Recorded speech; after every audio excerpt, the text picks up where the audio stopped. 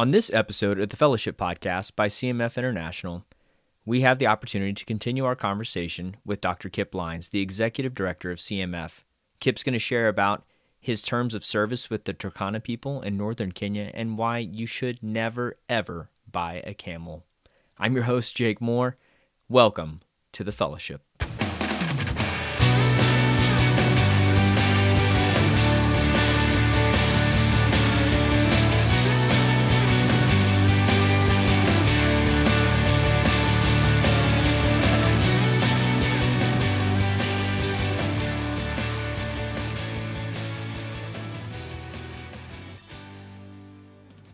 Welcome to the Fellowship Podcast. I have today on our second episode, my good friend, Kip Lines. Welcome back to the Fellowship Podcast, Kip. Thanks, Jake. It's great to see you here. Yeah. Not sure where I am, though. Yeah, you're somewhere at home. I'm at home, and we're grateful that we have technology that provides the opportunity for us to connect and be with one another. Cool. Yeah, very cool. Well, the last time that we talked on the Fellowship Podcast, it was actually over a year ago. So it was quite some time ago, which is ridiculous. I'm glad the podcast things is really going now. Yeah, it's just taking off. It's exploding. Hopefully we'll have some more movement with it going forward. But we had the awesome opportunity to connect and to hear kind of the first part of your missionary journey, leading up to the mission field.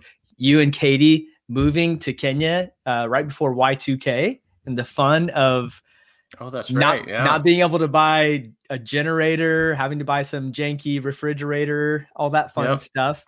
And you shared a little bit about your first year on the field, doing language studies, living out in the desert, having old guys greet you as you were going to the outhouse, all kinds of fun stuff like that.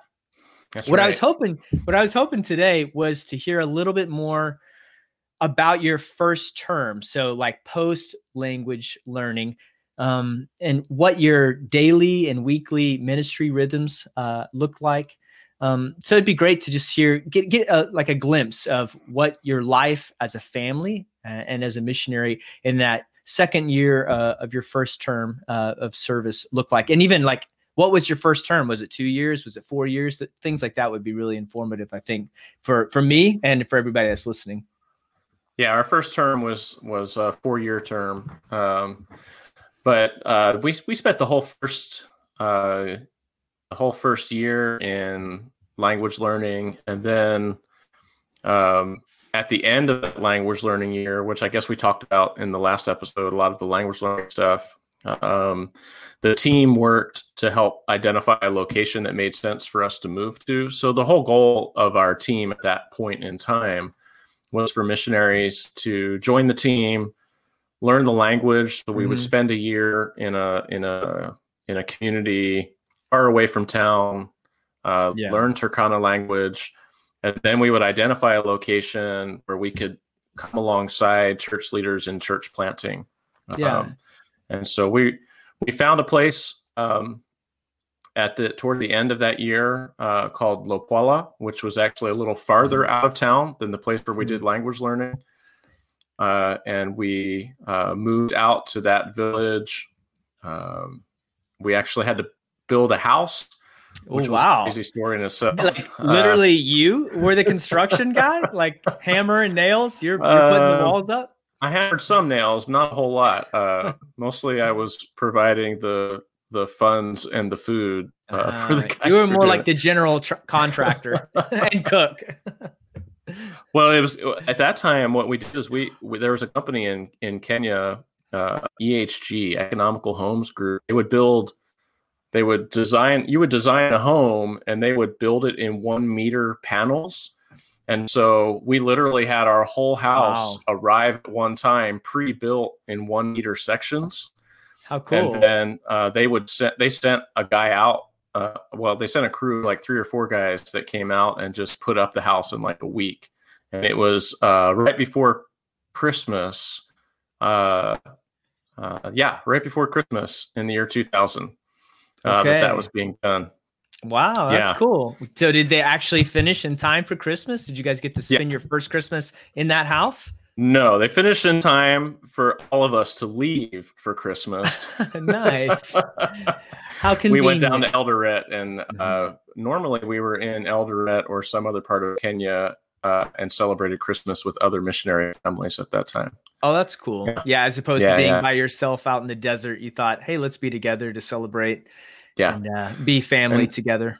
Normally what we would do is we would have a village Christmas celebration before we would leave, and which involved a lot of food and singing and dancing. And so, getting that house set up was a big deal. And then headed down for Christmas and then headed back and got into kind of more normal daily life for us at that time. Well, so before we jump into like the rhythms of life and ministry, how did you take to language? Like, did you feel like you did well with language? Was it a struggle for you to get through? What did it look like learning Turkana for you? I think anybody who learns a second language or a third language, you honestly recognize how difficult it is for you yourself to say that you're really good at it. Sure. Yeah. There's so much when you're really in it, you recognize that there's stuff that you don't know. And you continue to not know, and you're always learning. I mean, from what other people say, I did well in learning Turkana. That was all I did for a year was hang out in the village and try to learn to speak.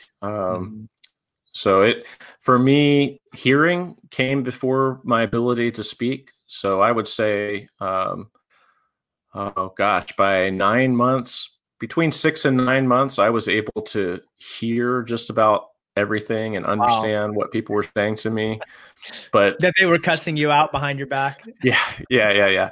And I knew it, and enough to, a lot of that early on is you're learning really well how to infer what's being said too by the context and that kind of stuff. And you're still learning lots of new words, but it was about a year, a little longer than a year before I could just say what I wanted to say, without having to do the translation in my head kind of thing. Right.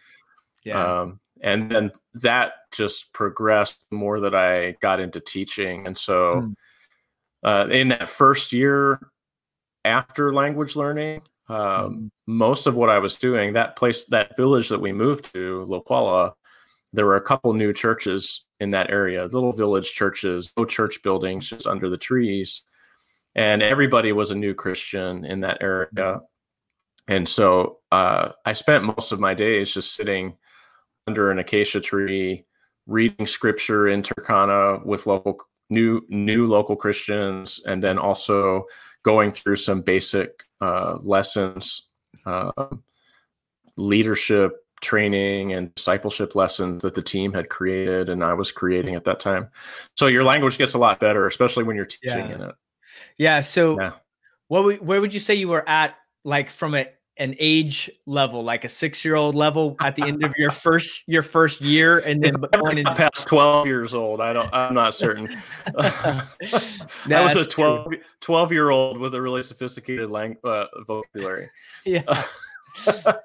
That's great. But so you saw like exponential growth. You saw exponential growth once you were like preaching on a regular basis, and reading scripture constantly. It just took your language level to the next level, I guess. Well, and I think Turkana is either a terrible place to learn language or a great place to learn language. And it just depends on your outlook on things.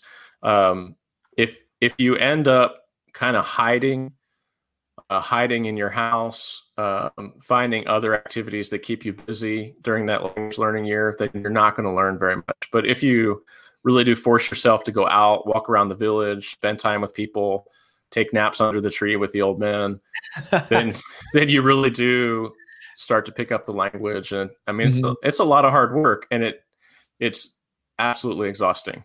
Definitely. Absolutely. Yeah. Aaron and I talked about during our first language year, we kind of had this constant dull headache kind of at the front of our head. And I guess maybe we just finally got used to it the more we delved into Amharic. The further. And it was funny.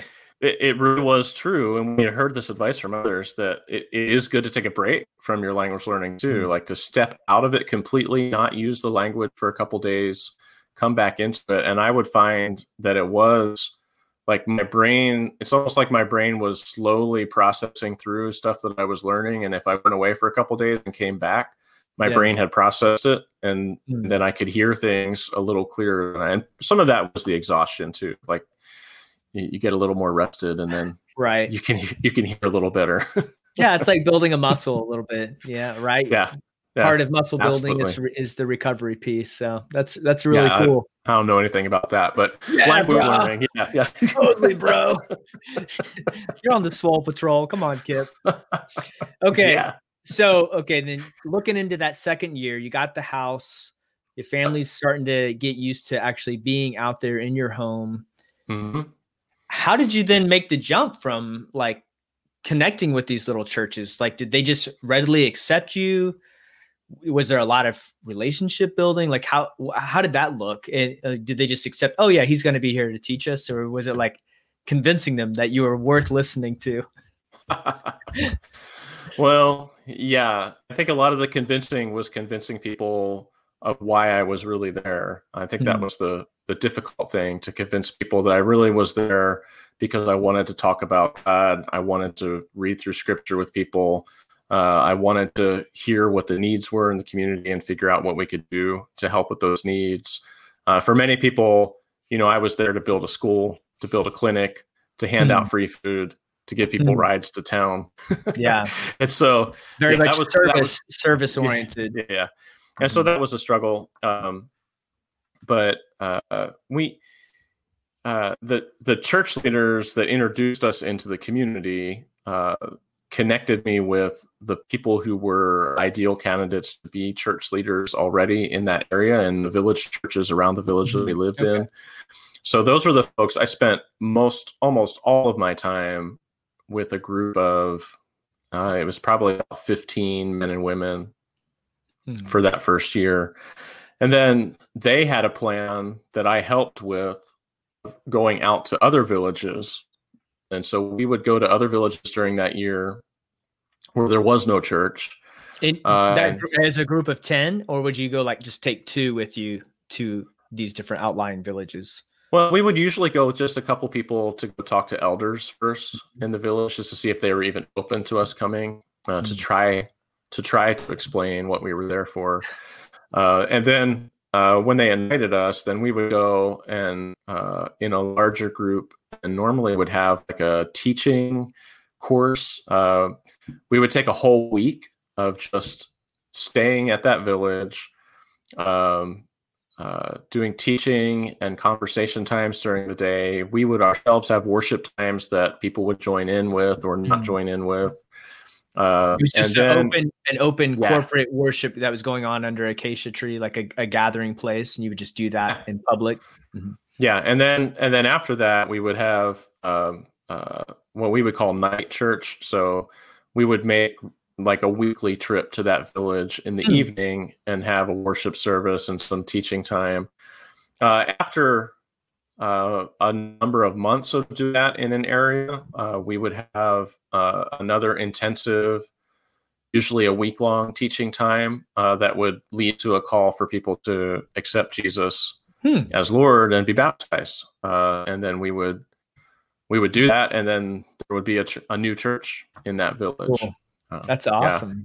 That's really phenomenal. And those were some of the greatest times. The first 2 years after language learning, I think, were the most exciting time, where I got to be on the ground in the villages where there were no churches, helping establish new churches alongside of Turkana church leaders and other Turkana Christians. Yeah, it is exciting. I mean, it was like for myself at that time, I was 27 years old, maybe. Was I? Yeah, something like that. Mm-hmm. I couldn't think of a more valuable way to spend my time or live my life at that point. Awesome. And so that was absolutely what I wanted to be doing and engaged in, and our whole family, that's why we were there. So to see new churches start, to see people follow Jesus, to be part of that process of helping new Christians read the Bible for the first time. It was in those first 2 years after language learning that we actually got the final translation of the Bible and got it published in Turkana language. Now, who did that? Was that another mission agency that did that translation? It was the Kenya Bible Society. So the United Bible Society is the international organization. The Kenya Bible Society had actually been working on the Turkana Bible for over 20 years. And they had just finished it right before Katie and I arrived on the field, but there was no printing of it. So that was a whole process in itself, where I spent some time in the office of the Kenya Bible Society, trying to convince them to print the Turkana Bible that had been translated, because they didn't think they would make enough. And that was going down to make enough money. Yeah. Oh yeah. So you would travel from up in the northwest corner of Kenya all the way down to Nairobi, beseeching these people to please print these Bibles. So most of that happened in early 2002. Our son Brian was born in May 2002. And where was he born? In Nairobi Hospital in Nairobi. Okay, there in Kenya. Awesome. Yep, in the capital. I splurged, and I always tell people I got Katie the best room in the hospital. It was the presidential suite. Nice. It was an extra 1,000 shillings a night, which I think at that time was like $10. And it was the only room that had its own bathroom in suite. Ooh, so yeah, you know how to treat a woman right. $10. That's awesome. But we had to go down early before the delivery. Our first son Patrick was born about a month early, and so the doctors wanted us down early. Brian was also born about a month early, but during the time that we were in Nairobi, both before and after Brian's delivery, I was working on accumulating and gathering all of the lessons that Turkana missionaries in the last 20 years had been writing. So they had as a team, they had decided that their goal was to move new Christians into becoming leaders in the church. And they had 3 different stages of leadership training. And so each of the missionaries had written lessons that were used at each of those different stages.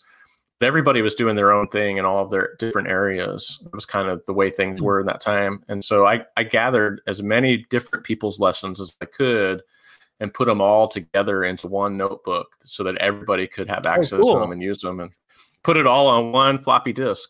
Nice, a floppy disk. Yes.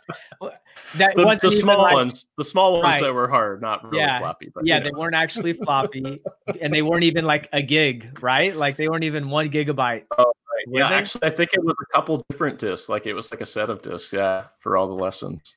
That's so crazy. But while we were down in Nairobi at that time was when I found out.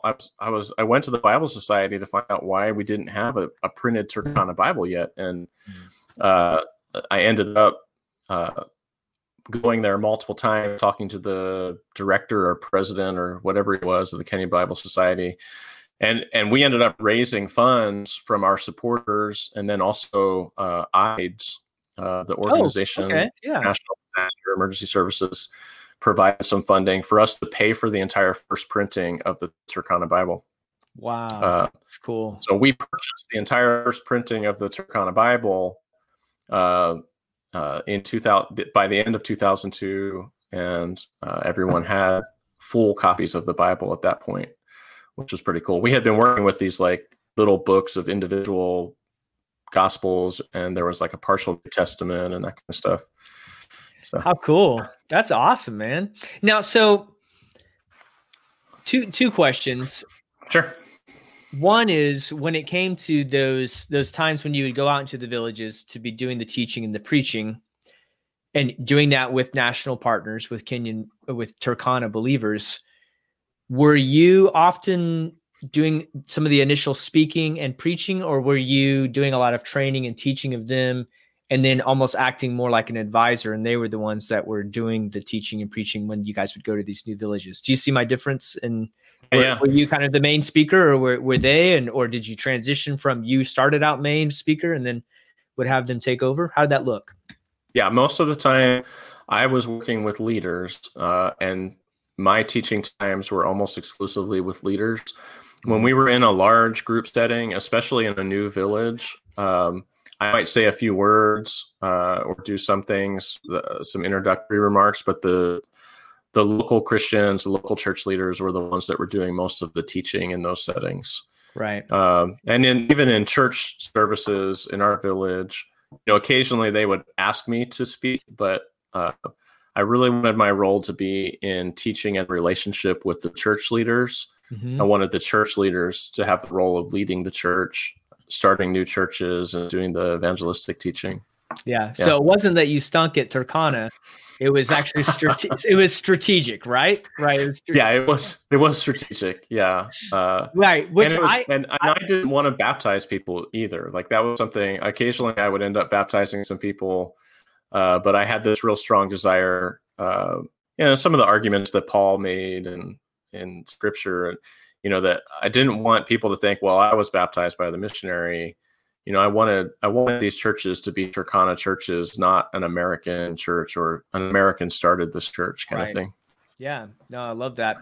Well, my second question from earlier was, as you started compiling all of these lessons and materials from different missionaries across the board, is that where the genesis of the Turkana Bible Training Institute came from?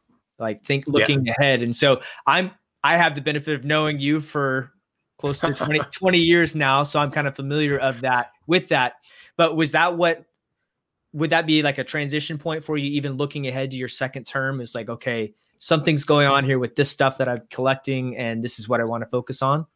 How'd that work? There were a number of things that were happening at the same time. So I was really spending a lot of time looking at the type of training that we were doing and gathering all the materials.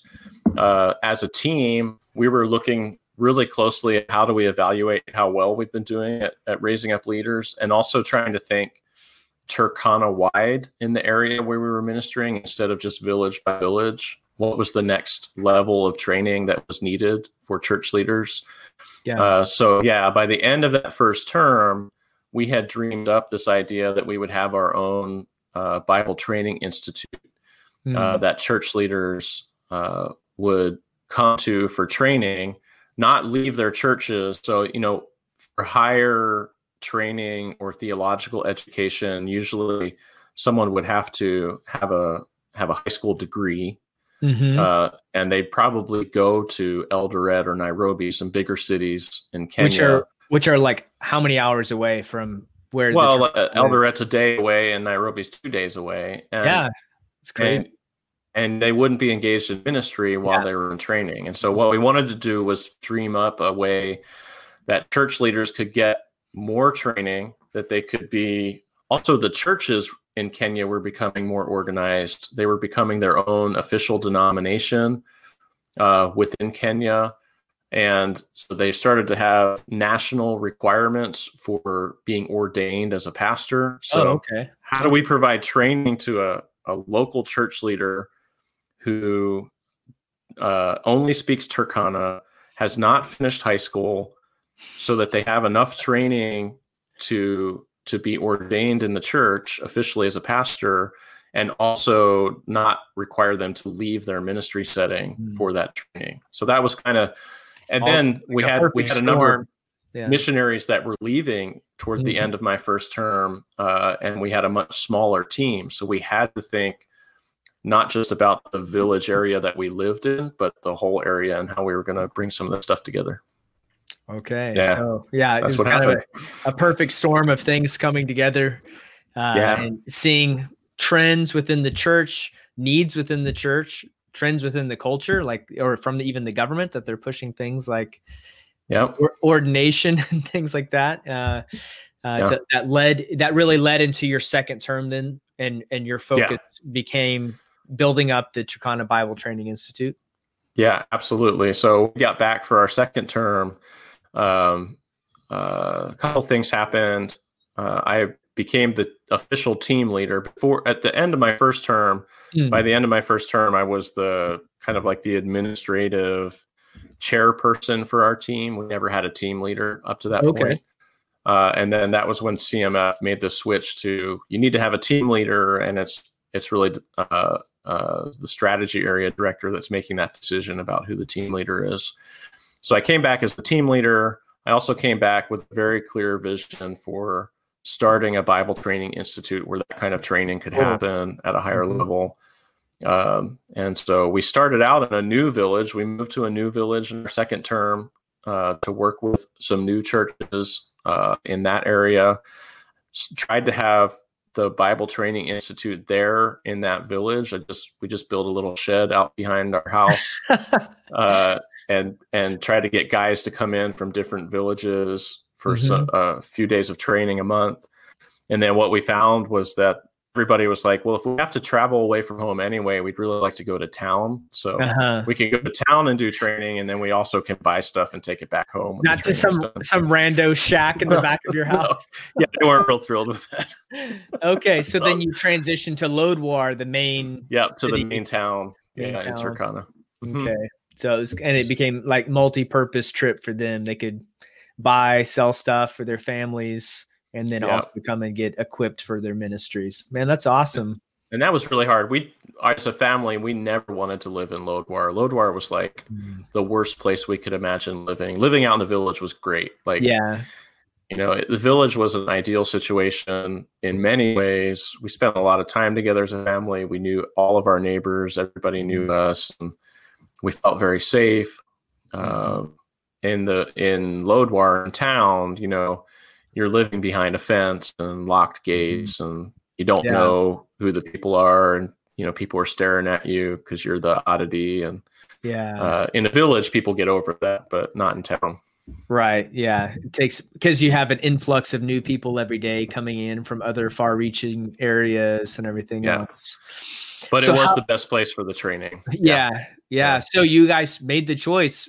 It wasn't based off of the comfort for your family. It was based really off of the need that the church had for the training that you made that move. So how many years? Initially we thought our family would keep living out in the village, and I'd just drive to town, and be in town 1 week every month for the training. And then we were like, it's better for our family to actually be together all the time. Instead of you always on the road and Katie with the two boys out in the desert. Yeah. Abandoned by me. Yes. Abandoned by you. So then how many years did you end up spending in Lodwar by the point that you guys as a church and in partnership with the church realized, okay, it needs to be the TBTI needs to be based in Lodwar? Yeah, I think it was the last 2.5 years of our second term. We were in Lodwar after we had the church purchased a plot of land, and it was the middle of nowhere on the outskirts of Lodwar. You go there now, and it's like Lodwar extends well beyond it at this point, and we wouldn't be able to afford the land at this point either. Isn't that crazy? Wow. Yeah, it is crazy. Wait,